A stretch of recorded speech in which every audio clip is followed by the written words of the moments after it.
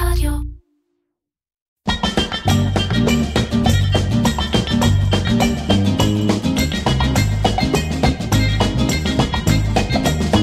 איר-קצ'ר, קריאיטיב פודקאסט, עם מירן פחמן.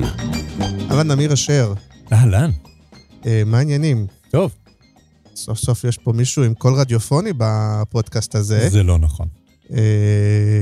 אתה, מי שלא שומע, אז אתה קריין, בדופלם אפילו.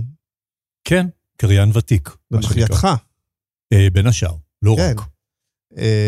כי אמרתי, זה יהיה מעניין לעשות פעם פרק, אתה יודע, כל פעם לחפש זווית אחרת, והרבה מאיתנו עובדים, הרבה עם קריינים, חלק מאיתנו אנשי קריאיטיב, חלק מאיתנו שיווק ולקוחות, ואמרתי, יהיה מעניין פעם אחת לשמוע מה שנקרא מהזווית, לשמוע את הזווית שלכם, לשמוע איך זה נראה מהצד שלכם. לכבוד הוא לי שהזמנת, אני פה, אני אענה על מה שאתה רוצה לדעת. אז אני מכיר עוד את השם שלך וכולי, וזה עוד מגלי צהל, כמאזין, לא כזה, כמאזין בגלץ וכאלה, ואחר כך באמת כקריין מאוד תפוס ונחשב וכולי, ובין היתר אתה גם מנהל את קורס הקריינים ב-BPM. כן, קריינים ורדיו פודקאסטים. כן, אז אתה ממש ככה איש רדיו ופודקאסטים וקרייניות, ואנחנו נדבר הרבה על החלק הזה. נתחיל גם הפעם ככה בפינתנו, בשיתוף עם אקטיב-טרייל, חברת המרקטינג אוטומיישן המובילה בישראל, וככה נשאל אותך, אתה אחד כזה שקורא מנוי, ניוזלטרים, דיבורים. יש שניים שאני עוקב אחריהם באופן מאוד מאוד הדוק. אחד זה של ערן גפן, שבטח מקשיב. כן. ההשראה לשבת שלו היא נהדרת. נכון. אני בשבועות האחרונים פחות קיבלתי. הוא הפסיק או שאני... למה? נכנס לי לספאם או...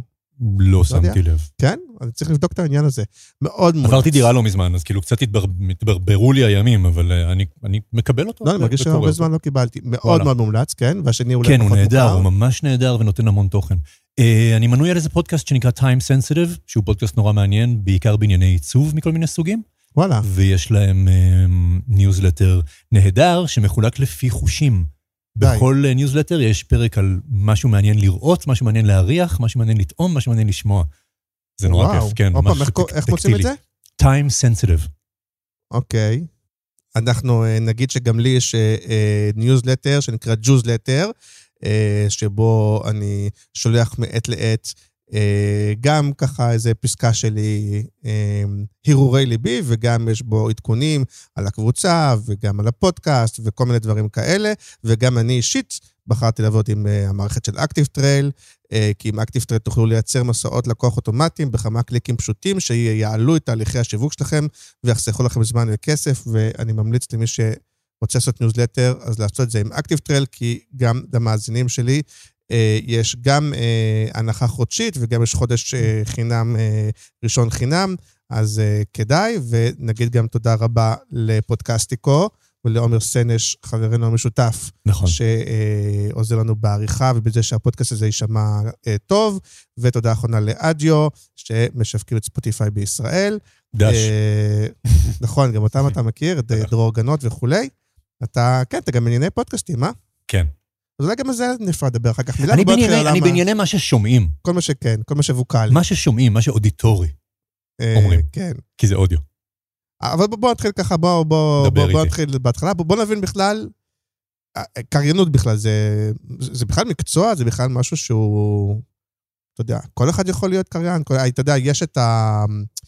בטח מדברים פעם, אולי אפילו חלק גדול ממי שמאזין לא זוכר, אבל יש את הפעם, נגיד את הרדיו המסורתי, שקריינים, הייתה להם הגייה, והיה להם כל ישראל מירושלים, השעה 8 והרי החדשות, כן. כן, שזה כבר לדעתי משנות ה-70-80 נגיד, זה כבר לא ככה, כן, היום שדרנים, קריינים, לא חייבים שיהיה להם וכולי, וגם בעולם שלנו, גם בעולם הפרסום, נכון, אז יש את הקריינים כמוך, וגילקו, ונועם, ואנשים עם הכל, וזה, חייב להיות ככה, לא חייב להיות ככה, זה משהו שצריך ללמוד אותו, נולדים איתו, המון שאלות שאלת, המון שאלות. אחד, לא כל אחד יכול להיות קריין. תחשוב על סשן. תן לי את זה ככה, תן לי את זה ככה, תמשוך לי את הלמד, תקטין לי את עכשיו, תעשה לי כאלה. לא כל אחד יכול לענות לדרישות האלה, לוורסטיליות שמתבקשת לפעמים. האם נולדים עם זה? חלקנו. גילקו נולד עם זה. קודם כל נולדים עם הקול, זה בטוח. לא, לא בהכרח. לא? הקול שלי הוא לא קול שנולדתי איתו. זה יישמע אולי מוזר. הקול שלי הוא קול שאני עובד עליו. אני עושה תרגילי קול על בסיס יומי כבר 8, 9, 10 שנים. אם תשמע הקלטות שלי ברדיו הקלטות רדיו מלפני 10 שנים, אין מה להשוות בכלל. אין מה להשוות. לא, נזכרתי שיש, אולי זה גם חבר משותף, אולי, אני לא יודע אם הוא מאזין או לא, אבל יש לי איזה חבר שהיה כזה איתי בתיכון ובזה, ולא היה לו קול יוצא דופן. גם היום הוא לא מאוד יוצא דופן, אבל הוא התחיל בזמנו לשדר בגלץ וזה, וכן היה שיפור, גם בדיקציה וגם בקול, לא נהיה לו קול כמו שלך, אבל קוראים לו ביקו, מכיר אותו? בטח, נכון. אז הוא היה במחלקה הצבאית. אז השתפר וכולי, אבל לא נהיה, אבל זה לא... ועדיין, אוקיי, אז יש בסיס, ואתה אומר, ואפשר לשפר, כמו פיתוח קול בעצם. פיתוח קול בדיוק. כן. זהו פיתוח קול. לא כל אחד יכול, צריך לעבוד על זה לפעמים, אבל כן, אם אתה מדבר על ההתפתחות, על הכרונולוגיה של המקצוע הזה, אז כן, אתה צודק. כאילו 70s, היית צריך רייש כזאת, ולשדר... מי זה היה ששלט בשפם? אולד סקול שפם? היה בעלים של שפם? יורם ארבל. באמת? כן. אני זוכר, למרות שהוא עדיין נמצא, למרות שהרבה זמן לא עבדתי איתו, אבל בטח כשנכנסתי לעולם הפרסום, אז נגיד עודד עורף היה כזה, אתה זוכר בטח. כן. אתה יודע מי הכניס אותו לביזנס? כבודו? דודו טופז. כי היה את ספר לנו במה הוא זכה וכל זה. כן. הוא הכניס אותו כי יש לו כזה כל זה. כן. יש לי סיפור מצחיק על עודד עורף. יאללה. עודד עורף? כן. קריינתי ב-ICP, מה שהייתה, חברת הכבלים המאוחדת לפני שהתפצלה.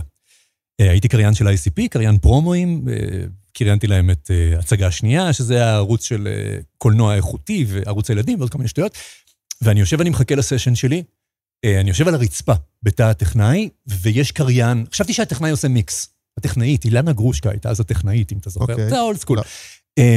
והיא עובדת על הקונסולה, ויש, אני שומע קריין, אני חושב שזה מיקס, ונפתחת הדלת, ועודד עורף עומד שם ואומר שלום, ונפלט לי, באמא שלי נפלט לי, חשבתי שאתה אפקט.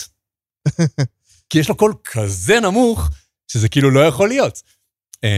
כן, הוא קצת, יש לו... נורא נמוך. מה? נורא נמוך. כן, הוא כאילו כמו שאמור להיות במילון. אפילו יותר. לפעמים אפילו טיפה, יש כאלה שיכולים להגיד שזה אפילו טיפה מתאמץ, נגיד, או אפרופו עניין של אופנה, נגיד, בזמנו, עודד עורף היה הקריין כזה של זה. עם השנים פתאום זה נהיה משהו, פתאום אומרים, רגע, אולי אני רוצה פחות מתאמץ, פחות קריין של פרסומות, מה שנקרא, ואז אתה רוצה משהו יותר משוחרר. זה טרנד שהתחיל אז ונמשך עד היום. כי באמת, אם נלך כרונולוגית, אז כאילו 80s באמת, ארז ואברי, שוברים את הרייש, ופתאום מדברים יעני בסבבה, וגלי צהל כאילו קוטנר, שהוא לא קריין, הוא מגיש, אבל בסדר. גלי צהל משחררת את החגורה, ונהיית כאילו נורא לוס ומדברת, ואז נפתח ערוץ 2, ונפתחים הכבלים, 94, 95 כזה, ושולטים בשוק גילקון, נועם ואני חושב. זה פחות או יותר הייתה התעשייה אז. הייתי בטיימינג מפגר, מה שהילדים קוראים. חושב לעצמי שאלה שלא חשבתי, אבל אחר כך, מה קורה לגבי הקרייניות, אבל בואו נדבר על זה אחר כך. שאלה מעולה, שאני רוצה לפתוח אותה בלי שום קשר. כן, נזכור, כן. כך את העט. אבל לא עכשיו, כן. יש לי עוד אחד. כלי העבודה של הקריינים זה עט. גם של קופירייטרים. גם של קופירייטרים. רגע, ותגיד רגע, אולי אני גם הרבבתי שדרן וקריין ביחד, אז לא כל מי ששדרן יכול להיות קריין. נכון. אוקיי, נכון? ההבדל הבסיסי, קריין קורא טקסטים שאחרים כתבו עבורו. שדרן פותח מיקרופון, הוא מדבר את עצמו. אז בשדרנים, כאילו זה קצת יותר לוז, נכון? כלומר, בטח היום, או פעם, כל מי שיש לו כנראה מה להגיד, למרות שגם על זה אפשר לחלוק, אבל נגיד, כל מי שיש לו, בטח בעולם הפודקאסטים, הנה, אידיוט כמוני יכול לפתוח מיקרופון ולדבר, הוא שדרן. אוקיי. סבבה, כאילו. קריין זה כבר כמו שאני מאוד נהנה מהפודקאסט שלך מתחילתו. אתה יודע שאני שומע אותו מההתחלה. לא, בכיף, אני רק אומר, זה בטח מפעם שאנחנו אומרים, שפעם גם השדרנים וגם הקריינים, היו צריכים שלהם קול מסוים והגייה מסוימת וטטטם. פעם אם לא היית מתקבל לגלי צהל, לא היה לך מיקרופון. כן. פשוט. היום הכל נפתח, היום הכל מבוזר ושייך לכולם. אז בוא נדבר הקריינים של היום, אז אתה אומר, כן, אחד, עדיין יש להם קול כנראה לרובם, או שיש להם אופי של קול, הרבה מאוד זה באמת עדיין הקול בס והוורסטיליות וכו', אבל עדיין יש גם קריינים שיש להם את הקטע שלהם. הקריין עם הקול הסטלני, והקריין עם הקול הצעיר, וזה שיודע לעשות מאוד מתלהב, וכולי, יש גם כאילו, נכון? זה בעיניי על גבול הטלנט. בעיניי קריין זה אחד שיודע לעשות הכל, שיודע להיות רך, ויודע להיות כזה, ויודע לעשות כל מיני דברים עם הקול שלו. הוא קריין מקצועי. כן. הוא בא לעשות מה שצריך עם הקול שלו. וכשיש מה שנקרא one trick ponies, אז בעיניי זה יותר טלנט. אני מביא אותו כי הוא איש ה-X שלי. אז אני לא יודע אם אני קורא לו קריין. כן, לא, אבל נגיד יש את אופנת הקריין הצעיר, שאני עושה עכשיו מי זה היום, אבל אתה יודע, תמיד זה היה מין, איך קראו לו בזמנו, צמר מפלורנטין, איך קראו לו? ואחר כך זה, אתה יודע, יש כל פעם את הדורות האלה של כאילו, יש להם את הקול הצעיר, חצי צעיר סטלן, אל כוח בני נוער, אז אתה אומר... תראה, ההערה שאני מקבל הכי הרבה בסשנים של קריינות, וכאילו כל המאזינים שלנו יודעים, אני לא גילקו ונועם ששומעים אותם בכל מקום עכשיו. כן. ההערה שאני מקבל הכי הרבה, כי לא מביאים אותי בשביל להיות גילקו, כי אתה מזמין את גילקו, אתה יודע מה אתה הולך לקבל, זה אל תשמע כמו קריין כל כך. כאילו, תשמע יותר כמו בן אדם, כי הכל נהיה כזה כמו בן אדם, כאילו, מאז האינטרנט, הכל נהיה הרבה יותר סבבי ורגוע וצ'יל. כן, דווקא אתה יושב אצלי, על מין משבצת, דווקא נגיד משבצת אתה וגל נדיבי, נגיד, שמצד אחד הם מאוד קריינים, מצד שני הם פחות כאלה, אלא הם יותר בגובה העיניים, קרייני גובה העיניים. כן, זה הדור פחות או יותר, למרות שאני יודע לעשות כל מיני דברים. אתה חושב שהבן אדם ששומע רדיו או רואה את המקבץ, בכלל מדווח לעצמו, הוא שם לב לא כל הקריינים נשמעים אותו דבר, הוא לא נשמע לו שכאילו אותם אנשים קריינים את כל הפרסומות, הוא בכלל יודע, מרגישים בהבדל. משהו שיפה אצלנו זה שאנחנו לא מוכרים. זאת אומרת, אם תגיד לבן אדם ברחוב גיל קומר, הוא לא יודע מי זה, למרות שהוא שואל, כאילו הוא שומע אותו נונסטופ. מה שיפה באודיו בכלל זה שאנשים לא חושבים על מה הם שומעים. למה אנחנו שמים שירים בפרסומות? כי זה עובר את המוח, כאילו זה נכנס ישר לעולם של הרגש, זה ישר עובד עליך. אם אני אפנה אליך בדרך נכונה, ברמת אינטונציה, ברמת ווליום, ברמת זה יחלחל. אתה לא תחשוב על זה, אתה לא תשים לב שזה קורה, אבל זה קורה. כן, אבל... אז לא שמים לב, אבל מתנהגים בהתאם. כן, אבל בואו ניגש לעניין שאמרנו על הבדלי הגישה, ואני יכול להגיד לך מהצד שלי ומהצד שלך.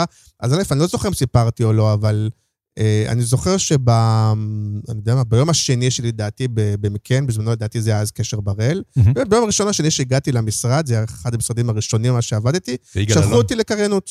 כן. אפילו לא זוכר למה, שהולך קריינות עם קובי מידן. באמת פישר, אתה יודע, בין 20 וכמה. עכשיו אתה הולך לקובי מידן. קובי מידן כבר אז, אחד שעשה 2,000 קריינויות. עכשיו אתה אמור להנחות אותו. עכשיו שגם אף אחד לא לימד אותך, אתה יודע, זה לא משהו שמלמדים בקורס קופי, או ש... חבל אגב. כן. בוא נפתח את זה מתישהו. בוא נפתח. זה כאילו אמור להיות משהו אינטואיטיבי יחסית, שלא לדבר על זה שהרוב עושים מה שהם חושבים שזה מה שהם אמור לעשות, או מה שהם ראו שאחרים עושים. בול.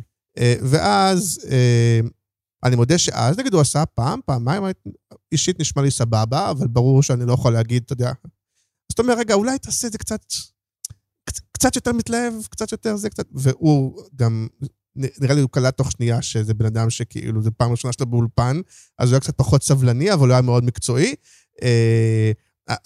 אז באמת השאלה היא שאלת ההנחיה, כי יש משהו שהרבה פעמים אתה מקבל הנחיות, נגיד אנשי קריאיטיב, חלקם יותר מנוסים, חלקם פחות, הם בטח לא, זה לא המקצוע שלהם, וזאת לא תמיד ההבנה שלהם, איך זה בא מהצד שלכם? You said it. אמרת הכל. לא, אבל יש, אז בוא נגיד הפוך, אבל, אתה יודע, אז אני אגיד את הצד שלי. יש משהו כן, יש משהו בקופירייטר, שהוא חלק, או אם זה רדיו, זה לא לפעמים היחיד, שהוא היוצר של התשדיר, הוא היוצר של הקריאיטיב, ואז יש משהו, יש היגיון, גם בדרך כלל אין במאי, אמרת, בשפ"ם בזמנו היה את דורון, נגיד, שעזר, אבל זה לא קיים בשום מקום היום כבר.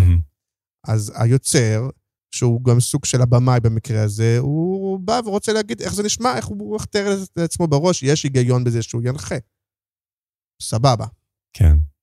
מאידך, יש אולי גם, אתה אומר, את החלק המקצועי יותר, שזה פחות, איך זה עובד? תראה, קודם כל זה אומנות, אין חוקים. באמת, אני חושב שקריינות זה סוג של אומנות. אין את האינטונציה הנכונה והאינטונציה הלא נכונה. יש אינטונציות שהתקבעו. ועכשיו מבצע! כאילו, היו סשנים שכאילו היה לי בטקסט ועכשיו מבצע ולא היה לקוח. הייתי לבד כאילו באולפן. אמרתי לטכנאי, רבק, בוא נעשה ועכשיו מבצע אחר. ישבנו ועשינו איזה 40 ועכשיו מבצעים. מה הלקוחה בחרה? את ועכשיו מבצע! למה? כי היא מקובעת, כי היא רגילה, כי היא יודעת, כי היא מפחדת לקחת סיכון?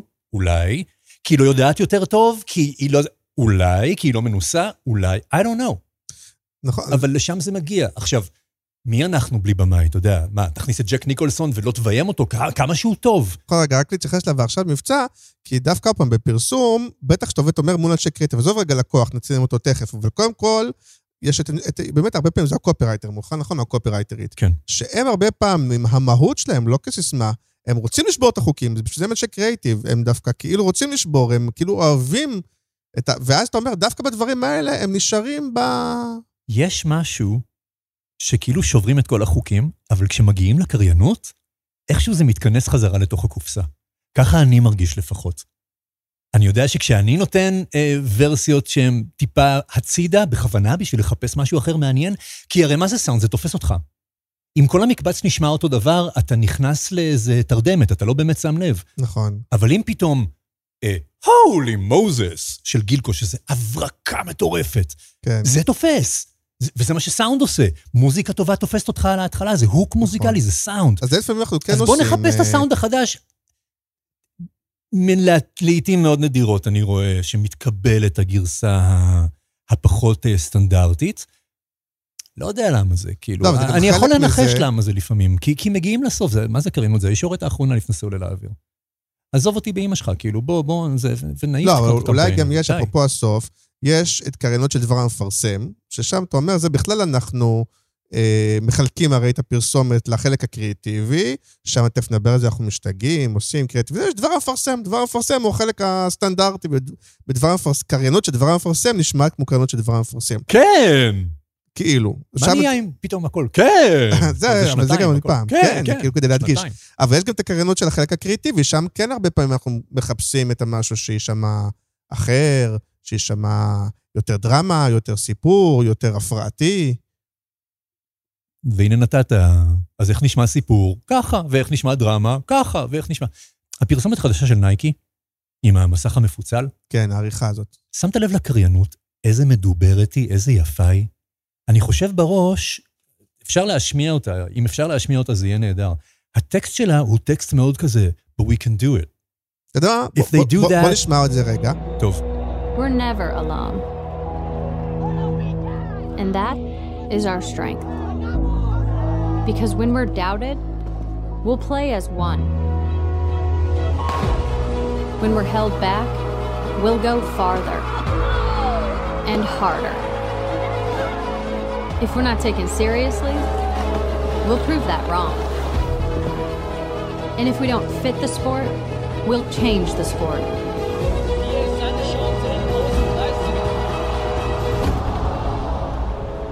We know things won't always go our way.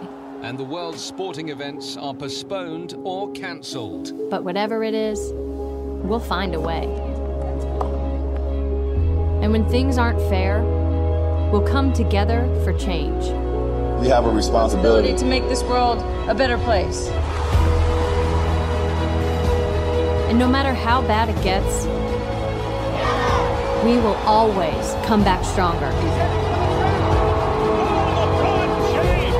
Because nothing can stop what we can do together. קח את המשפט השלישי. Because when we're doubted, we play as one. איך היא עושה את זה? Because when we're doubted, we play as one. תרגם את זה לעברית שנייה, כי when we're doubted, מטילים בנו ספק, אנחנו, לא יודע, אנחנו, כאילו, גוף אחד. אנחנו עושים את זה, לא? איך יהיה הבימוי של זה? כשמטילים בנו ספק, אנחנו מנצחים. כן. זה הכל כי זה דרמטי, כי זה ספורט. אני חושב שככה זה היה נשמע. אני רואה את זה באנגלית, אני חושב איך זה היה מתורגם בעברית, ומה היו מבקשים ממני? זה ישר להיכנס לזה, כי זה ספורט. לא חייבים. בטח שזה מין סרט פאטוס, מה שנקרא. זהו, לא חייבים. כן. אז אתה פה בפנייה נרגשת לאנשי קריאיטיב, מנהלי קריאיטיב. אני קטונתי, אבל יהיה לי כיף לשמוע פחות תבניות. לא, אני חושב שזה מעניין, אתה יודע. מחר. למה כל דבר זה? מחר. מה, אי אפשר? מחר. מחר. כאילו, למה? מחר. אני אגיד לך אפילו יותר מזה, כי... לא חובה. אפילו אני חושב על זה עכשיו, אפילו בעולם הדיגיטל, שאנחנו עושים A-B טסטינג, אני מנסה להיזכר, האם מישהו עשה A-B טסטינג לסגנון קריינות. כלומר, אנחנו לפעמים עושים, אתה יודע, אנחנו קיצורים או כאלה ואחרים, משנים עם קופי כזה אחר, אני לא מכיר שעשו רגע, בואו נראה מה יותר עובד, מחר או מחר. אפילו את זה, אנחנו היום בעולם שאפשר לבדוק את זה, יכול להיות שיבואו ויגידו, תקשיב, כן מוצא חן בעיניך, לא מוצא חן בעיניך, זה פשוט עובד יותר. אבל שווה לבדוק את זה. שווה לבדוק את זה, ואני יכול להגיד לך, אני יכול לנחש ניחוש מושכל, שברגע שזה לא יישמע כמו הכל, זה יהיה בולט. זה יותר בולט. כן. נכון, כי כרגע, בטח בעולם הרדיו, דווקא עדיין, יש מין תחושה של אם צועקים, בוא נצעק יותר חזק, מה שנקרא. כי אפרופו זה שאולי אנשים עושים דברים אחרים תוך כדי וזה, אז אני צריך רגע לעשות, להעיר אותם, להפריע להם. אבל זאת ביצה ותרנגולת, זאת ביצה ותרנגולת. כן. חושבים ככה, אז כולם צועקים, אז כולם מחלישים, אז כולם צועקים יותר. אולי בוא נחשוב טיפה אחרת. אם תשמע רדיו אמריקאי, אתה תשמע פרסומות רדיו שהגישה אליהם היא אחרת לגמרי. בחלק מהמקרים, יש המון הארדסייל באמריקה. אבל יש שם דברים עם סאונד אחר. היי, למה אף אחד לא עשה תסקית אף פעם כפרסומת רדיו? נורא קל. לכתוב משהו מגניב, 2-3 שחקנים, אפקטים, באמת אפקטים, לא זכוכית של אלפרין, סתם. כן. באמת, לעשות סיפור ברדיו, זה כל כך קל היום. אני מנסה עכשיו אם לא עשו בארץ, בחול בטוח אני זוכר שעשו. בחול מלא. אבל בארץ, התקלת אותי, נזכר אחר כך. סתם רע. אבל דווקא אולי זה... שוב, אני חושב שגם אנשי קריאיטיב וגם לקוחות כן פתוחים, אולי כאילו גם יש איזו יוזמה מצד הקריינים, או ש... כי בוא נדבר, עכשיו אני אתקיל אותך הפוך. הרבה קריינים, הטובים יותר, הטובים פחות, אבל נחשבים, וזה יש מין אופנה כזאת, הרבה, למרות שהיום כבר כמעט לא באים לסשנים, ונגיד בימים שבאו לסשנים, שכאילו מצד אחד אתה מרגיש שהם מקבלים הרבה כסף על הקריינות, ואתה אומר, בוא נקוסמק, נכון שיש להם כל טוב, אבל מה קרה? כאילו בשביל 10 דקות האלה הם מקבלו זה, ותמיד הם גם נורא לחוצים על השעון, אתה מכיר את זה? הם כאילו באים מין... למה הם? אתה גם כזה, אז אני אומר, אז פעם אחת יש את הדבר הזה. אני אגיד לך מה אמרו לי. ואני אומר, אולי יכול להיות הפוך, אולי באמת אתה אומר, רגע, לא רק שאני הולך חוצה לשעון, אני גם יכול לפתוח את הראש, להגיד את זה, אני כן חושב שזה יכול להתקבל באיזושהי... אתה מחזיר אותי לגיל 18. כן. כששאלתי, למה מקבלים כל כך הרבה כסף? מה זה השטויות האלה? היום זה מגוחך לעומת מה שקיבלנו אז. כן. כאילו, $800 של אז זה 400 שקל של היום. בוא שנייה נשים דברים בפרופורציה, עשינו אז מלא כסף. וכששאלתי למה כל כך הרבה כסף, מה אמרו לי? כי ככה זה באמריקה. אוקיי, no problem, כאילו, סבבה, אני לא אתווכח עם זה. עכשיו, לגבי השעון... גם אז וגם היום אולי יש בעיות שמישהו שחותך עוד גם כסף, בלי ככל שאתה צעיר גם מישהו חותך מעליך, אתה לא יודע בדיוק. אני לא יודע בדיוק. לא, אני יודע מה אני מוציא בחשבונית. כן, אבל גם היום גם יש פחות הסוכניות, אבל אז היה גם את ה... גם היום יש, אבל גם אז היה יותר עבדנו עם הסוכניות, ואז גם... אתה לא יודע אם מה ששילמת לסוכנות, זה מה ששילמו לך. אני מדבר על הנטו שלי, על מה שאני הוצאתי. כן, אז בטח שילמו עוד יותר ממה שקיבלת. הגיוני. זו הייתה התקופה, כולם שילמו יותר על הכל. לגבי הזמן, תראה, זה באמת סוד מקצועי כביכול. אנחנו יכולים לשבת שם בסשן, זה קורה, זה קרה ממש לאחרונה אצלי. ונדמה לי שרוני שניידר קרא לזה הטיפה הראשונה של הלימון. אתה חותך את הלימון ואתה סוחט את הטיפה הראשונה, והיא אחלה. עזוב, היא מעולה. אל תיגע.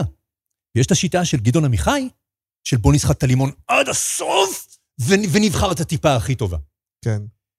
עכשיו, לפעמים אתה יושב בסשנים, בשיטה של, אתה יודע, נמצאים 3-4 אנשים, לקוחה ומנהל משרה, מנהל קריאיטיב וארט, והטכנאי גם יש לו דעה, ובאמת, חונקים אותך על טקסט של מה, אחי, זה 10 מילים כאילו, עכשיו במדפים, עכשיו פה, עכשיו, לא, בוא נעשה את זה ככה, בוא נעשה את זה. ווואלה, מגזימים, באמת, כאילו, אין סיבה לעשות 100 טייקים לדבר הזה. כן. אז השעון הוא דרך טובה לצאת מזה. אני לא עושה את זה. אני אישית לא עושה את זה. אני היום, כשמזמינים אותי לסשן, אני לוקח לעצמי 2 שעתיים. אני מפנה 2 שעתיים, גם בשביל להיות סופר רגוע.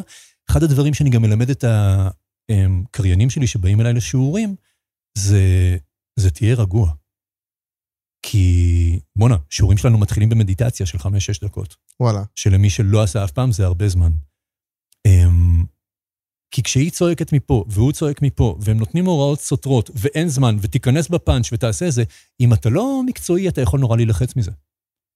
אז כאילו, וואלה, צ'יל, הכל טוב, ויש לי שעתיים, אני לא לחוץ על הטלפון, שם אותו במצב טיסה, יאללה, תעברו עליי, בואו נראה מה יצא. ויש בכלל מה להביא קריינים חדשים לתחום, הרגע, אתה אומר להם בשור הראשון, תקשיבו, בסופו של דבר, יש כנראה את אותם 5-6 קריינים שעובדים איתם, אתה יודע, להיכנס בכלל... אז קודם כל קריינויות יש בהרבה ענפים, לא רק בפרסומות. כן. יש סרטי תדמית, ויש מלא מקומות. עכשיו לא בא לי בראש, אבל יש... קריינתי כדור לפני איזה חודש. משחק לילדים על הספקטרום, כן. שזורקים אליהם את הכדור, והכדור אומר להם מילה, והם צריכים להחזיר מילה. הכדור שומע, והכדור אומר להם, יופי! ואז הם זורקים את הכדור. היי, אתה יודע, אנחנו עובדים בהמון מקומות שלא היית חושב עליהם.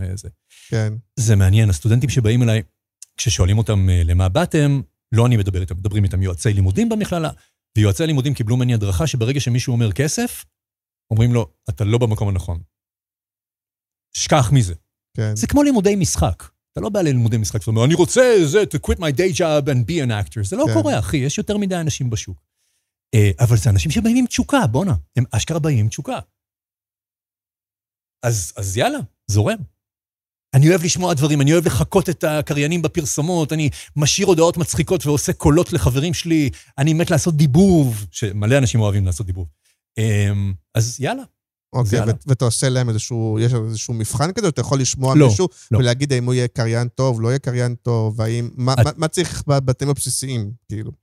מה צריך בשביל להיות קריין טוב? צריך להיות... שוב, אנחנו אומרים קריינית, תכף נדבר על הנושא הזה. נכון. צריך קול בסיסי טוב. צריך אוזן מוזיקלית, כדי שכשאני אגיד לך, תעלה פה באינטונציה, או תעלה פחות באינטונציה, או להגיד לך, תעשה את זה ככה, אז תעשה את זה ככה. כאילו, באינטונציה הזויה הזאת, שתדע לחזור אחריי, כי הרבה פעמים באמת הקופירייטרים יש להם חזון, יש להם באוזן את הסאונד, ואתה רק צינור שלהם, כאילו, תעשה בקול שלך את החזון שיש לי בראש. אז הם עושים לך, ואתה צריך לחכות אותם. אז חשוב שיהיה להם את זה, חשוב באמת עמידה בלחצים, תשמע, אשכרה. וסוג של אינטליגנציה מסוימת בשביל להבין את הטקסט, להבין באמת, כאילו, איפה מגיעה הפאוזה, איפה סוף המשפט, מה צריך להדגיש, לפני שהקופירייטר אומר לך, כדי שהטייק הראשון יהיה באמת טוב. משהו נורא מצחיק שעושים, אנחנו נדבר על עברית בטח בהמשך. כי שלום קבוצה גם. נכון. כן. היי רינת, כשאיכשהו הגיעה הכתבה של יישומון בסוגריים, כאילו אפליקציה בסוגריים יישומון, זאת אומרת יישומון בסוגריים אפליקציה, ויש עוד דוגמה, אז כאילו כל הקריינים עכשיו זה להשיג ביישומון אפליקציה. זה לא להשיג ביישומון אפליקציה, זה להשיג ביישומון אפליקציה, כאילו. תן לשמוע את הסוגריים. אתה מכיר את האופנה שהקופירייטרים הפכו להיות קריינים? כן.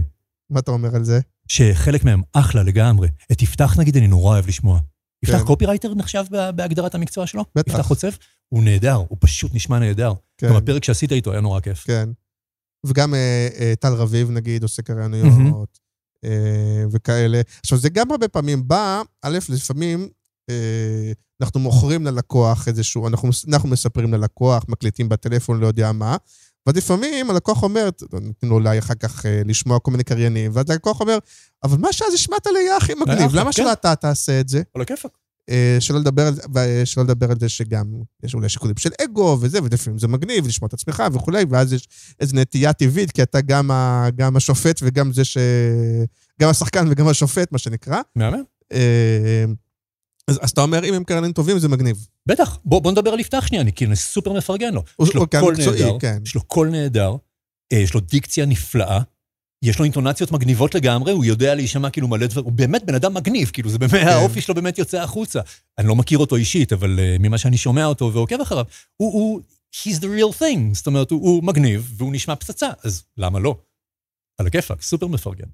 אוקיי, בואו נחזור רגע לסשן של איך אנחנו רואים אתכם, איך אתם רואים אותנו. אז התחלנו להגיד, אני גם כן מצפה הרבה פעמים, לפעמים זה עובד, לפעמים עובד פחות טוב, שאתה אומר, רגע, יש לי איך זה נשמע לי בראש, אבל אתה יודע מה, תעשה לי רגע פרי סטייל, ווואלה, אולי, אתה יודע, יש פה, אולי פתאום זה יכול להביא איזה הגנבה, אולי יכול להביא איזה משהו, זה קורה? כן, לפעמים זה בא, לפעמים זה לא בא, אבל אז כן יש מקום לקריין. רק שלא אומרים את זה הרבה. רק לי לא יצא שאמרו לי את זה הרבה בזמן האחרון. עכשיו זרום כאילו. יאללה, יש לנו את זה? רוצה לעשות, רוצה לעוף על זה? בוא תעוף על זה, נראה לאן זה הולך. לא אמרו לי את זה הרבה זמן. קורה גם לפעמים, דרך אגב גם הפוך, ואני שסבבה עם זה, אבל אתה קורא לך שאתה נגיד מקבל איזשהו טקסט, ואז א', תוך כדי הקריינות, אתה מבין שהטקסט או לא משהו, אני כבר לא מדבר ברמה הקריאטיבית, יש בו משהו שהוא לא חסר נקודה באמצע, הוא לא זורם כמו שצריך, לפעמים אתה אומר, בוא צריך טיפה קצת לעבוד פה על הטקסט. יפה שאתה אומר את זה. לא, מהמם שאתה אומר את זה. אני נמצא במקום שבו אני יכול, אני אגיד לך את זה ככה, קריינים שלי, כאילו שבאים לקורס, יש להם הערות כאלה לפעמים. לא, המילה הזאת הייתי מחליף. ואז אני תמיד אומר להם, חברים, המקצוע שלכם הוא דוגמנית. אתם דוגמנית קול. אתם לא באים, ורסאצ'ה, אני לא אוהבת את התפירה פה. אני תמיד עושה להם צורה של כאילו אקדח, יורים בך, שתוק, לא עבודה שלך. כאילו, כתבו לך, תגיד את מה שכתבו לך. יש קריינים, כאילו, אני מרגיש שם נוח, כאילו להגיד, אולי נעשה את זה, ומקשיבים לי. פעם היו לוקחים את זה פחות טוב, אז הפסקתי, עד שהרגשתי נוח, ואז אמרתי. הייתי בסשן שבו, אני סיימתי סשן וקובי נכנס. הוא עשה, אני לא זוכר מה זה היה. קובי מידן? כן. כן. אולי זה היה חמודי, אני לא בטוח. והסיטואציה שראיתי הייתה, הלקוחה, הקופירייטר, כאילו כל הפמליה שהגיעה, היו איזה 5 איש, ישבו כולם על קורסאות, קובי ישב מולם, נתנו לו את הטקסט להערות. קובי קרא את הטקסט, אמר, הייתי משנה את זה, אמרו אמן, והוא נכנס לקריין. כי סומכים עליו. כן. על הכיפק. אתה דווקא, אפרופו בערך שאנחנו רואים וכולי, אני נגיד הרבה פעמים לא רואה את עצמי הלקוח, למרות שאני מבין שכשנגיד בסשן, אנחנו והלקוח... לא, כשאני אומר הלקוח, אני מתכוון שטראוס, אני לא מתכוון... אבל אתם הרבה פעמים רואים במשרד הפרסום, גם הוא סוג של הלקוח בעצם, או שאתם מבינים שהוא הרבה יותר קרוב, שכאילו אתם חלק מהיצירה, כלומר, זה נכון שבסוף, המנהל קריאיטיב בסוף יש לו את המילה האחרונה, בסדר, אבל... נכון, לא מתייחסים אלינו כלקוח. לא, אני לא מרגיש נוח לדבר בשם הקריינים. אתה, כן. לא, משרד הפרסום ואני באותו צד. באותו צד, כי זה בשלבי היצירה. בוודאי. עוד משהו שאני יכול להגיד, ותגיד אם אתה מרגיש את זה גם, זה שאני חושב שהמרכיב של הנחמדות, הוא גם מאוד מרכיב, אפרופו שאלת איך בוחרים את הקריינים, הרבה פעמים אנחנו מעדיפים לעבוד עם אנשים שפשוט כיף לנו לפגוש אותם שוב, אני יכול להגיד סתם, נגיד אדר מרקס כזה. נורא כיף שהיא באה לסשן, אמיתי, כאילו, כיפית. אז יש אנשים שכאילו מעבר לאיכות וזה... היא גם מאוד טובה, היי. כן, אם היא לא הייתה טובה... מעבר לזה, יש גם את שתי האנשים, וזה גם אולי, נכון? כלומר, שנחמדים וכיפים, זה לא להגיד אמן, כמו שאמרת, זה פשוט... לגמרי. זה נחמדות, שירותיות, אבל חלק מכיף. אתה בכלל כבר מגיע לסשנים היום, או שהכל מרחוק? כן. אז בוא נשאל את זה אחרת. האם לדעתך יש חשיבות, או מתי יש חשיבות בלהגיע לאולפן, ומתי זה בסדר, אני אכין 3 טייקים מרחוק, תבחרו, יש לכם תיקונים, אני אכין עוד אחד. שאלה מעולה. אני תמיד מעדיף להגיע לאולפן, בגלל, קודם כל באמת ליצור את הקשר, כאילו, היי, בוא נדבר, כאילו, אנחנו לא נפגשים מספיק, וגם כשאנחנו נפגשים בסשנים, זה 5 דקות כזה, אין זמן, אתה יודע, צריך להיכנס למיקס, תודה, שלום, כאילו, זה הכל קריות נורא קצרות. אז א' באמת בשביל הקשר האישי, ולצאת מהבית ולראות אנשים וכאילו זה, וגם כדי שתביים אותי, תוציא ממני משהו שאני לא יכול להוציא. בוא תעשיר אותי, בוא נעבוד ביחד, בוא נעשה פינג פונג. אני תמיד מעדיף את זה. כששואלים אותי אם זה, אז הנה, כמו עכשיו, ששאלת אותי, אמרת, אפשר להקליט את זה, אתה תהיה בבית. לא, אני דווקא הייתי זהיר, חשבתי שאתה רוצה מרחוק. לא. אני גם מעדיף שיבואו ולהסתכל אחד לשני בעיניים. זהו, אמרתי לך, אני רוצה להסתכל בעיניים, יש בזה ערך מוסף. להדביק את אחד השני בזה אפשר לפעמים. נחמד. נכון. במחלות. נכון. נהיה ביחד, נשכב ביחד בבידוד. בונה, תקופה הזויה, צריך לעצור שנייה ולהגיד רגע על זה משהו. לא אמרנו בהתחלה, נורא חשוב לי להגיד את זה. יאללה. שלכל האנשים שמקשיבים לנו וסובלים עכשיו, כאילו, באמת, כלכלית, או רגשית, או מנטלית, או בגוף, או לא בריאים, אז כאילו, באנגלית אומרים thoughts and prayers, כאילו, חושב עליכם, ובאמת שיהיה טוב, כאילו, תקופה מופרעת בחוץ. כן, והמחשבה היא שאולי הרע עוד לפנינו. נכון. כלומר, אנחנו כן מבינים שמתישהו יהיה טוב, אבל אנחנו עוד לא יודעים אם... ככל הנראה יהיה פחות טוב לפני שיהיה טוב, כן.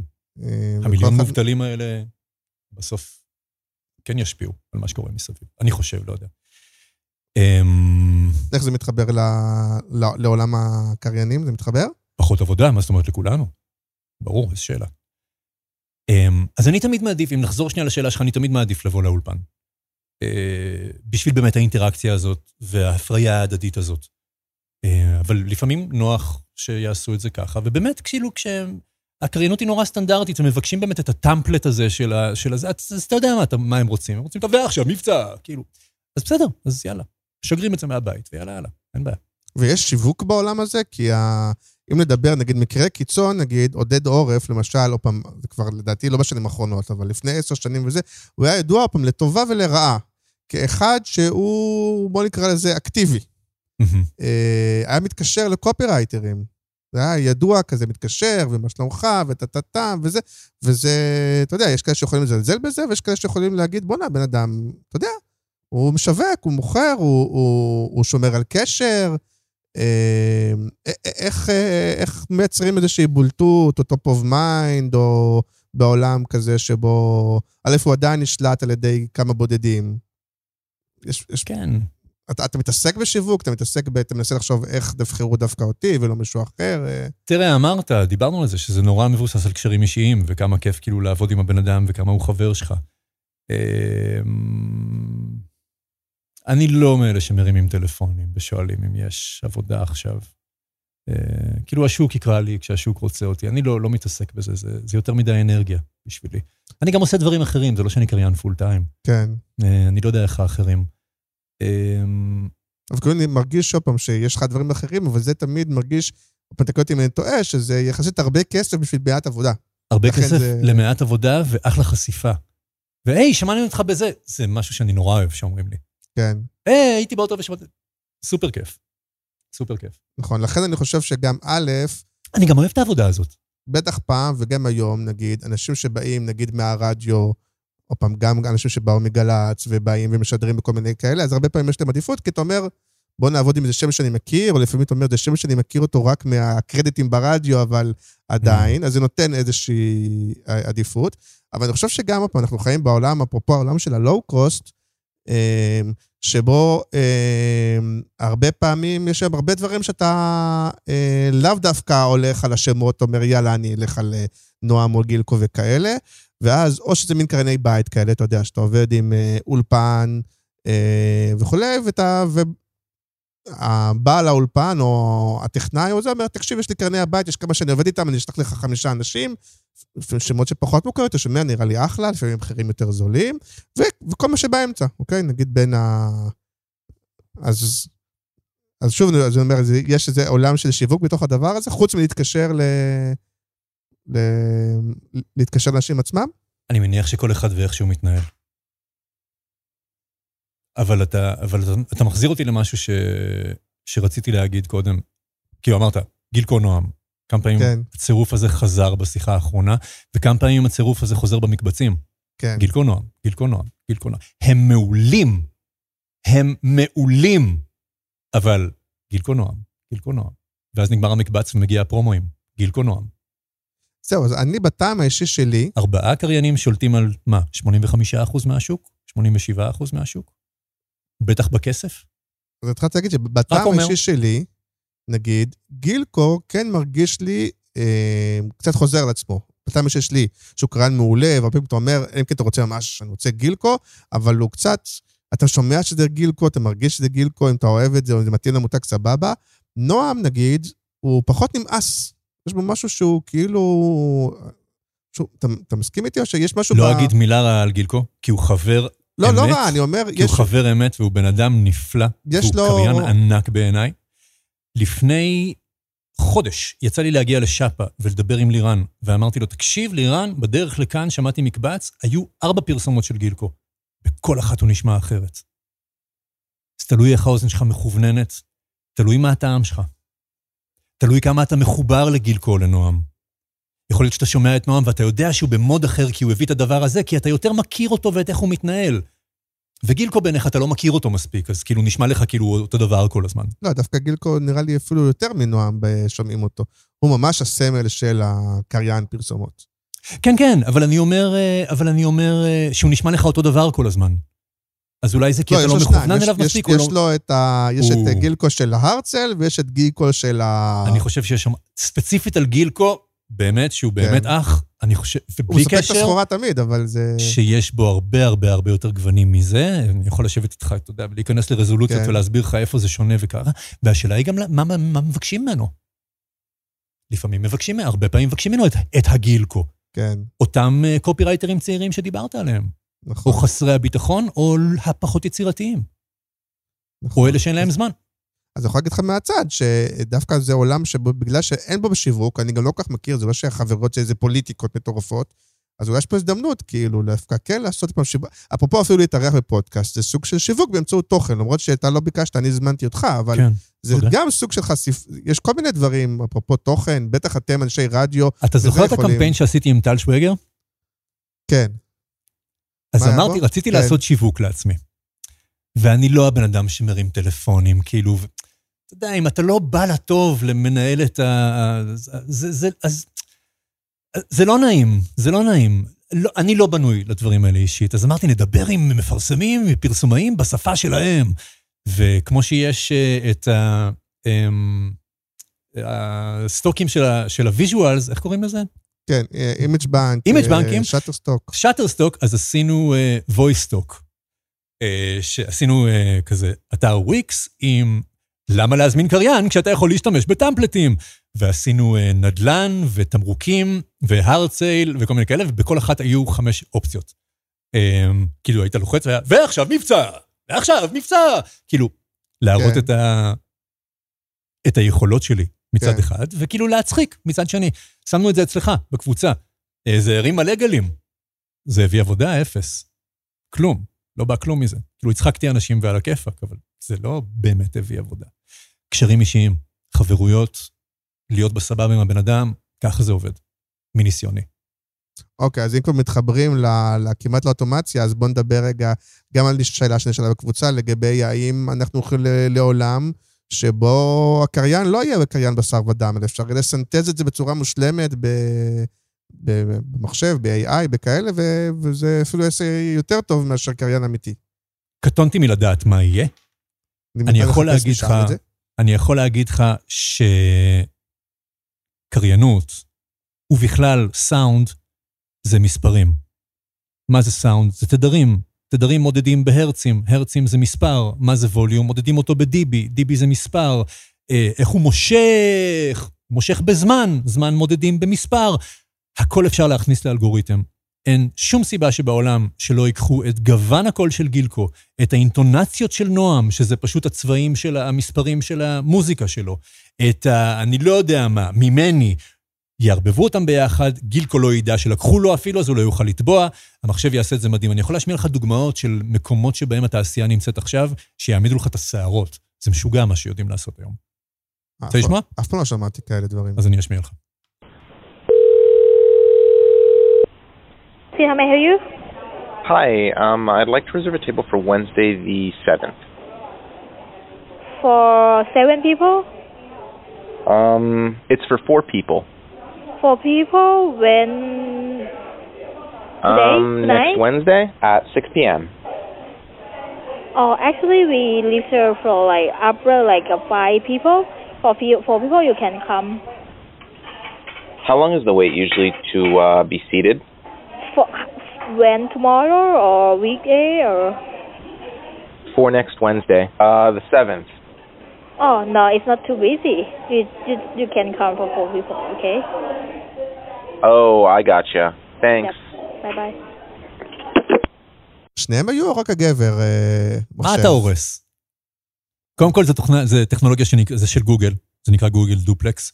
הגבר היה רובוט.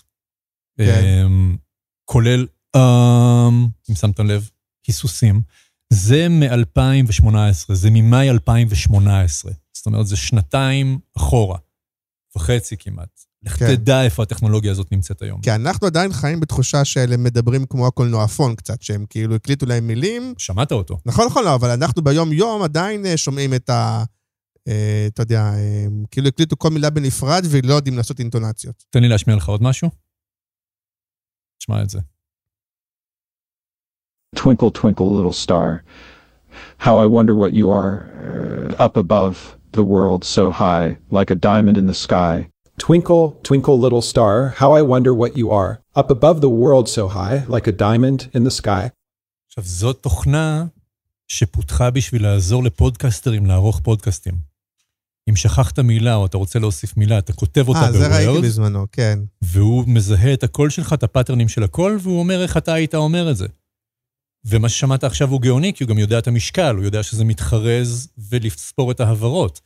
It's crazy. שמעתי פודקאסט שראיינו בו את הקריינית של סירי. כן. איך סירי יודעת להגיד הכל?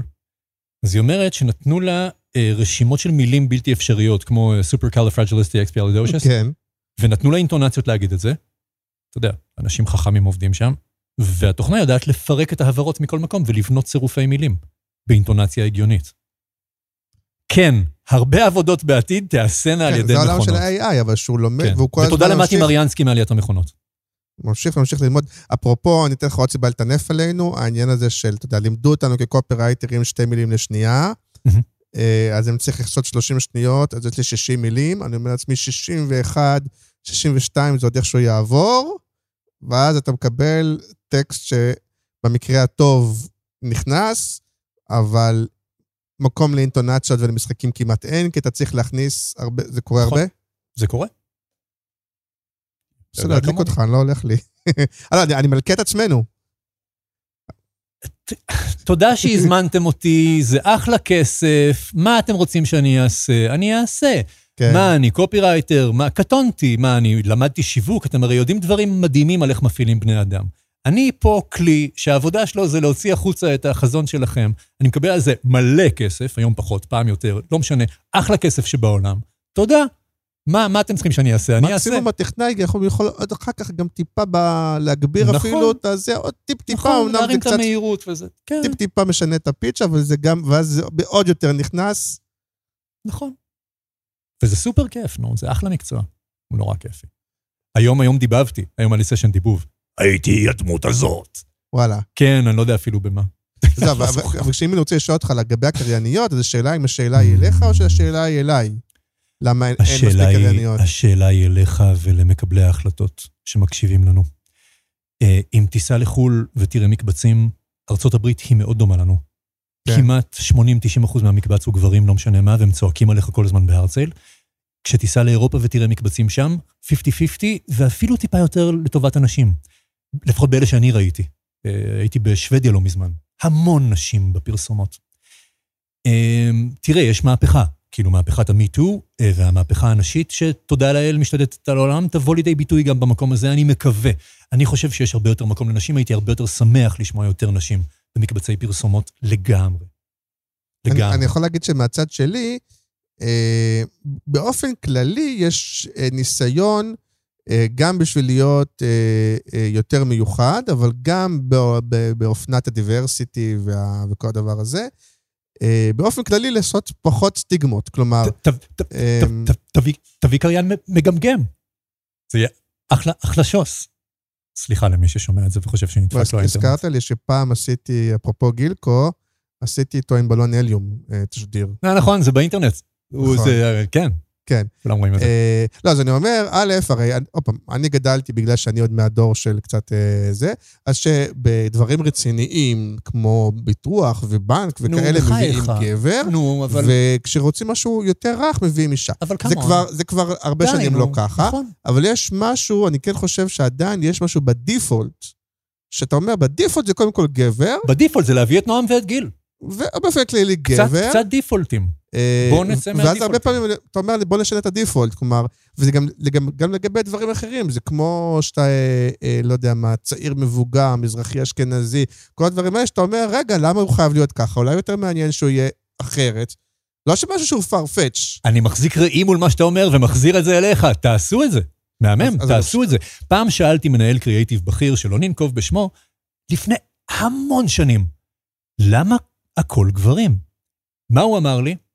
כי פרסום הגיע מהשוק, ובשוק עומד הגבר וצועק, רק עכשיו, ויש לו קול יותר חזק, בגלל זה גברים. תיעוד, אני מצטט, אני לא הייתי יכול להמציא דבר כזה. I don't know. אבל גם את זה עזבנו כבר, העולם הוא הרבה יותר רך ושקט, לפחות במקום הזה. נכון, לא, שוב, אני חושב שיש משהו שאתה מצד אחד כל הזמן מנסה כן ליצור את ההפרעה ומיוחד ולבלוט, כי אתה יודע שגם ברדיו וגם בטלוויזיה, אתה בתוך מקבץ אינסופי, ואתה כן מנסה, אתה יודע, בשיקול הכי צר, אתה מנסה לבלוט מצד אחד. זוכר את מיכל ניב? בוודאי. זה לא היה בולט עכשיו אם היית שומע את מיכל ניב באמצע מקבץ? בוא נגדל מיכל ניב חדשה, בוא נחפש בכלל, בוא נחפש מישהי שהיא אינטליגנטית ויכולה לגוון את עצמה, ויש לה בכל המון, יש לה המון רבדים, והיא מביאה המון ערך מוסף לקריינות, לא משנה מה היא מקריינת. אפילו זכיתי בזמנות לראות את מיכל ניב, היא מהדור שלך? היא כמה שנים מעליי. מעליך, לא, אבל הייתם אולי ביחד קצת בתחנה בזמנו וכאלה? כן. אני פעם אחת יצא לי לפגוש אותה, כי זה, אתה יודע, היא הייתה מלכה. לא, דווקא ביפות והמיצות.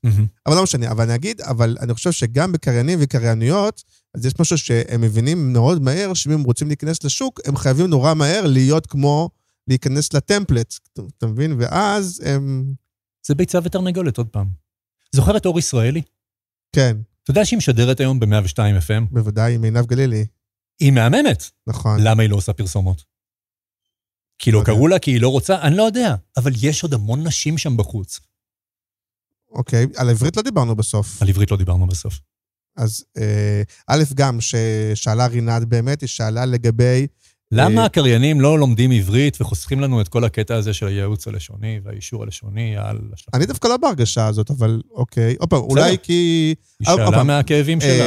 נכון, לא, אבל אני מניח שיש ככה וככה. עוד פעם, כאלה שהגיעו לצורך העניין מגל"צ או כאלה, עברו משטר אבשלום קורי, נכון? כאילו, שהם נאצי. הם כן יודעים. פעם שידרתי לא רוצים לישון, שזו תוכנית בין 2 ל-5 בבוקר. כן. אבשלום צלצל ב-4:30 לפנות בוקר להגיד לי טעית. לפלאפון. כן. אחי, אני מגיש תוכנית. כן, מדבר בצורה חופשית. אז שם כן יש מודעות. אפילו אני יכול להגיד לך שגם הטכנאים, שרוב הרבה פעמים הטכנאים ובעלי האולפנים, זה אותם אנשים, גם הם כבר יודעים עברית, גם מהשנים ומהאישור הלשוני הם כבר יודעים אוטומטית. לדעתך זה משהו שהוא חשוב, צריך לבוא איתם מהבית. העברית היא שפה מאוד עשירה, ויש בה הרבה יותר מאשר 100 המילים שאנחנו מכירים. כן. יש המון הפתעות שם. היא גם שפה מתפתחת, כמו כל שפה. כן. חוקים משתנים. פעם היה בחסות, ואז נהיה בחסות. שמת לב? פעם היה תוכנית בחסות. עכשיו זה התוכנית בחסות. למה? או הפוך. לא יודע, כי זה השתנה, כי האקדמיה החליטה, כי לא יודע. אוקיי. זה גדול מאיתנו. יש את העניין שאמרת, יש את המודעות, אתה מגיע מגלי צהל עם מודעות, נכון? בוגרי קורסים שלי יש להם מודעות. זה על הכיפק, אבל יש את הידע. כן. ולא תמיד יש את כל הידע. בשביל זה יש אנשים שזה המקצוע שלהם. ולהיות יועץ לשוני זה לא מישהו שיודע עברית. בוא נעזה, הוא למד בלשנות, הוא למד, יש לו אולי תואר שני כאילו בשפה. הוא יודע מה הוא עושה. יש דוגמה נהדרת, עשיתי פעם פרסומת אני רציתי להגיד על הבננה. בננה פיצצת אנרגיה צהובה. אתה יודע שהגרושה שלי כתבה על זה? באמת? כן, אני יודע שאני תמיד אומר לעצמי, הרי הקופירייטר, בטח היה הקופירייטרית, אתה אומר, מי זאת? כן, אפרת רומן. אפרת רומן? כן, גרושתי. מקן אריקסון, way אז בטח עלה בראש, בננה, פצצת אנרגיה צהובה. ופתאום זה הפך לבננה, פיצצת אנרגיה צהובה. אבל יפה מאוד תרגמו את זה במוזיקה. בננה, פיצצת אנרגיה צהובה, כאילו, פתרו את זה בסאונד. אז זהו, אז יש גם את הצד השני של האישור הלשוני, הרבה פעמים אתה אומר, טוב שיש, כי אחרת באמת זה היה שכונה. ומצד שני, יש את המקרים, אפרופו, בננה, פיצצת אנרגיה צהובה, שזה, אתה אומר, זה קצת... הרדיו בא לחנך קצת. אנחנו לא למטה, אנחנו קצת ללמד את האנשים, קצת. אני יודע שהעברית היחסית טובה שלי, זה מזה שהייתי שומע הרבה רדיו בתור ילד. חד משמעית. אבל אני נגיד, אם אפשר לעשות איזשהו מחאה, לדעתי זה ביג, ואני גם אוהב עברית נכונה, אבל דווקא ההגיעה הזאת, העניין הזה של שמעתם, קראתם, שזה באמת אף אחד לא מדבר ככה, זה הרבה פעמים אנחנו כותבים את זה. תראה. זה לדעתי דבר שאפשר לוותר עליו. בסדר. לדעתי פחות. האם אתה חותם על העצומה? לא. לדעתי פחות. לדעת יועצים לשונים, בשום פנים ואופן לא. אבל אף אחד לא אומר שמעתם. אף אחד לא אומר הרבה דברים, אף אחד לא אומר יישומון. ביישומון אפליקציה. יישומון אפליקציה, זה כבר מילה אחת, ביישומון אפליקציה. אבל אני אגיד לך משהו, אני אספר לך סיפור. כן. הוזמנתי לקריין פרסומת למרכז הבינתחומי הרצליה. והנושא היה כנס, whatever, ביטחון וזה וזה, והאסטרטגיה. זאת פרסומת שעלתה רק בגלי צהל, אז אבשלום עבר עליה, אבשלום ניקד אסטרטגיה. say what? אסטרטגיה. אמרתי, אסטרטגיה. גם בגלל לא זית אפשר להתווכח איתו, לא? בוא לא ניכנס לזה, כי זה מגיע מארמית, וזה מכוזרית, וכשהיו דופקים את זה עם הפטיש והאזמל, אז נהיה להם נקודה קטנה, זה חיריק, I don't know. אבל אסטרטגיה. ובקורס שלי, בקורס קריינות, אני עובד עם הרבה יועצים לשוניים, ולכל אחד מהם הבאתי את הדוגמה הזאת, ומותר להגיד אסטרטגיה, אסטרטגיה ואסטרטגיה. זה תלוי מאיזה, אם אתה בא מבית הלל, בית שמאי או בית כהן. כן. אסטרטגיה. בסדר, אחי, נו יאללה. בסדר, מה אני אעשה? אז היה. אין פאנץ', זה כאילו כן, זאת הסיטואציה. ואין אפשרות שאני אדע מספיק עברית בשביל לדעת שיש דבר כזה בכלל אסטרטגיה. כן, אבל גם נהיה מין קטע כזה שאתה יודע, יש גלץ רשות שנייה גם ברדיו, ששם זה לשונאי, עכשיו הוא חושש להגיד, לשונאית. הרבה פעמים זה לשונאית, נו מה אני אעשה? שם זה חד משמעית. פגשתי לשונאית. מה? פגשתי לשונאית, אחת, בלי שמות. לא, רובם לשונאיות. וסיפרתי לה, לא, כן, יש כמה. חוץ לאבשלום קור, אתה יכול להגיד, אבל רובם לשונאיות. אריה מרקו, ברדיו האזורי, יש, לא משנה, יש כמה. פגשתי לשונאית, וסיפרתי לה איזה סיפור על אבשלום קור. תשובתה? הוא לא יודע עברית. אז אתה מבין, כאילו, אתה יודע, הם נלחמים ביניהם, וזה לא מדע מדויק. הוא לא יודע, הוא פופוליסט, הוא אסטרטגיה. לא, אז שמה כאילו חד משמעית, רדיו אזורי זה כזה, אפשר, אזורי אפרופו, אפשר כאילו חצי יותר רכים, וכל מה ש... אינטרנט הכל מותר. אינטרנט וזה, ואז השאלה פעם זה הולך לעולם השכונה, לעולם ה... אז אולי בשאלה האחרונה, בוא נחבר את זה, אם יש לך מה להגיד, לעולם הרדיו האינטרנטי, לעולם הפודקאסטים, לעולם כל הדבר הזה, כי אתה מתעסק גם בזה, ואולי בזה נסיים. יש לי אבל עוד משהו להגיד חוץ מזה. בבקשה. אבל מה השאלה? תחדד לי את השאלה. אז השאלה היא, לאן הולך עולם הקריינויות והקריאייטיב במקום שבו אין רגולציה, במקום שבו אתה רואה שכיום כל אחד עושה סרט, כל אחד עושה רדיו, כל אחד עושה תשדיר, אין... אתה אולי עוד תייחל לימים שבו ישבת עם קופירייטר ומנהל קריאייטיב ולקוח, כי זה נהיה מין שכונה. באמת קטונתי, אתה שם אותי במקום שכאילו אין לי את הכלים או את הידע, או מי אני שאני אגיד. אבל אני יכול להגיד בענייני הרדיו, שנגיד קוברים את הרדיו כי נכנס ספוטיפיי, וקוברים את הרדיו כי נכנס פודקאסטים. זה לא בא על חשבון, זה בא בנוסף. כן. תמיד יהיה רדיו. תמיד יהיה הסלקטור, העורך המוזיקלי הגאון שבוחר לך מוזיקה. תמיד יהיה הבן אדם שיודע שיורד גשם בחוץ, וידבר איתך על זה שיורד גשם בחוץ, והוא מרגיש את זה בדיוק כמוך. זה לא יכול לבוא, זה לא יכול למות. זה יותר מדי אמיתי וחשוב ובעל ערך. אז יהיה בנוסף. אבל היית מצפה נגיד שאני שומע פודקאסטים, אז אתה היית מצפה שגם הפרסום נגיד פודקאסטים, או פרסום כאילו ברדיו שהוא הרבה, שהוא אינטרנטי, כן, הוא פחות נשלט, וזה שיהיה יותר יצירתי, יותר מחופף, אפילו שהעברית פחות נכונה, אבל שיהיה אפשר להגיד מילים גסות, שיהיה, אני לא יודע מה, נו, אז תגיד, לפודקאסט של מרק מארן קוראים What the fuck. אני מדבר על הפרסומות. אז אני אומר, אתה לא מרגיש שהפרסומות... למה? אצל מרק מארן שומעים את זה. תקשיב לפודקאסט של ג'ים ג'פריז. ג'ים ג'פריז הסטנדאפיסט, יש לו פודקאסט מעולה, ובגלל שהוא ג'ים ג'פריז, הוא מפרסם כל מיני דברים כמו מכונות גילוח לחלק התחתון של הגוף, ודברים כאלה, והוא מתפרע שם לגמרי. בטח. אז אני גם אומר, מישהו רוצה לעשות תשדיר רדיו, בן זונה, עם כללות, בלי רגולציה, שיבוא לעשות בפודקאסט, אפשר גם בפודקאסט שלי, אומנם יעלה הרבה כסף. בטח. המון כסף עולה, אבל לפחות יוכלו לעשות. כי זה מוצר בן זונה. כי זה יספק את הסחורה, אח שלי. לגמרי, ומה רצית להגיד לסיום? רציתי להגיד שאחד הדברים שאני הכי מתעסק בו לאחרונה, כאילו אפשר לשמוע אותי בעיקר בעולם של, אני לא מדבר עליי, אני רוצה לחשוף את הקהל לזה שיש מה שנקרא ספרות קולית. יש את iCast, ששם כאילו אפשר לעשות מינוי ולשמוע ספרים, ויש את הספרייה לעברים שאני עובד בה, שזה מקום נפלא, ואולי העבודה הכי מספקת שאפשר לעשות בתור קריין, בתור מי שעובד עם הקול שלו, לתת לאנשים את היכולת ליהנות מהעולם דרך הקול. אני גם קורא שם ספרות, ואני גם עושה משהו שנקרא audio description, תיאור קולי. אז יש תיאור קולי בסרטים, בהצגות, ובמקומות אחרים. מה זה תיאור קולי בסרט, נגיד?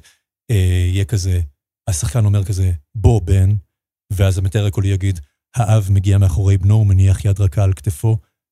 מה קורה איתך? זה כזה. וזה סופר מספק, זה סופר מספק. יצא לי לתאר קולית את הפסטיגל האחרון. די. ראיתי אותו 8 פעמים בשביל לכתוב את הטקסט, אנחנו כותבים את הטקסט.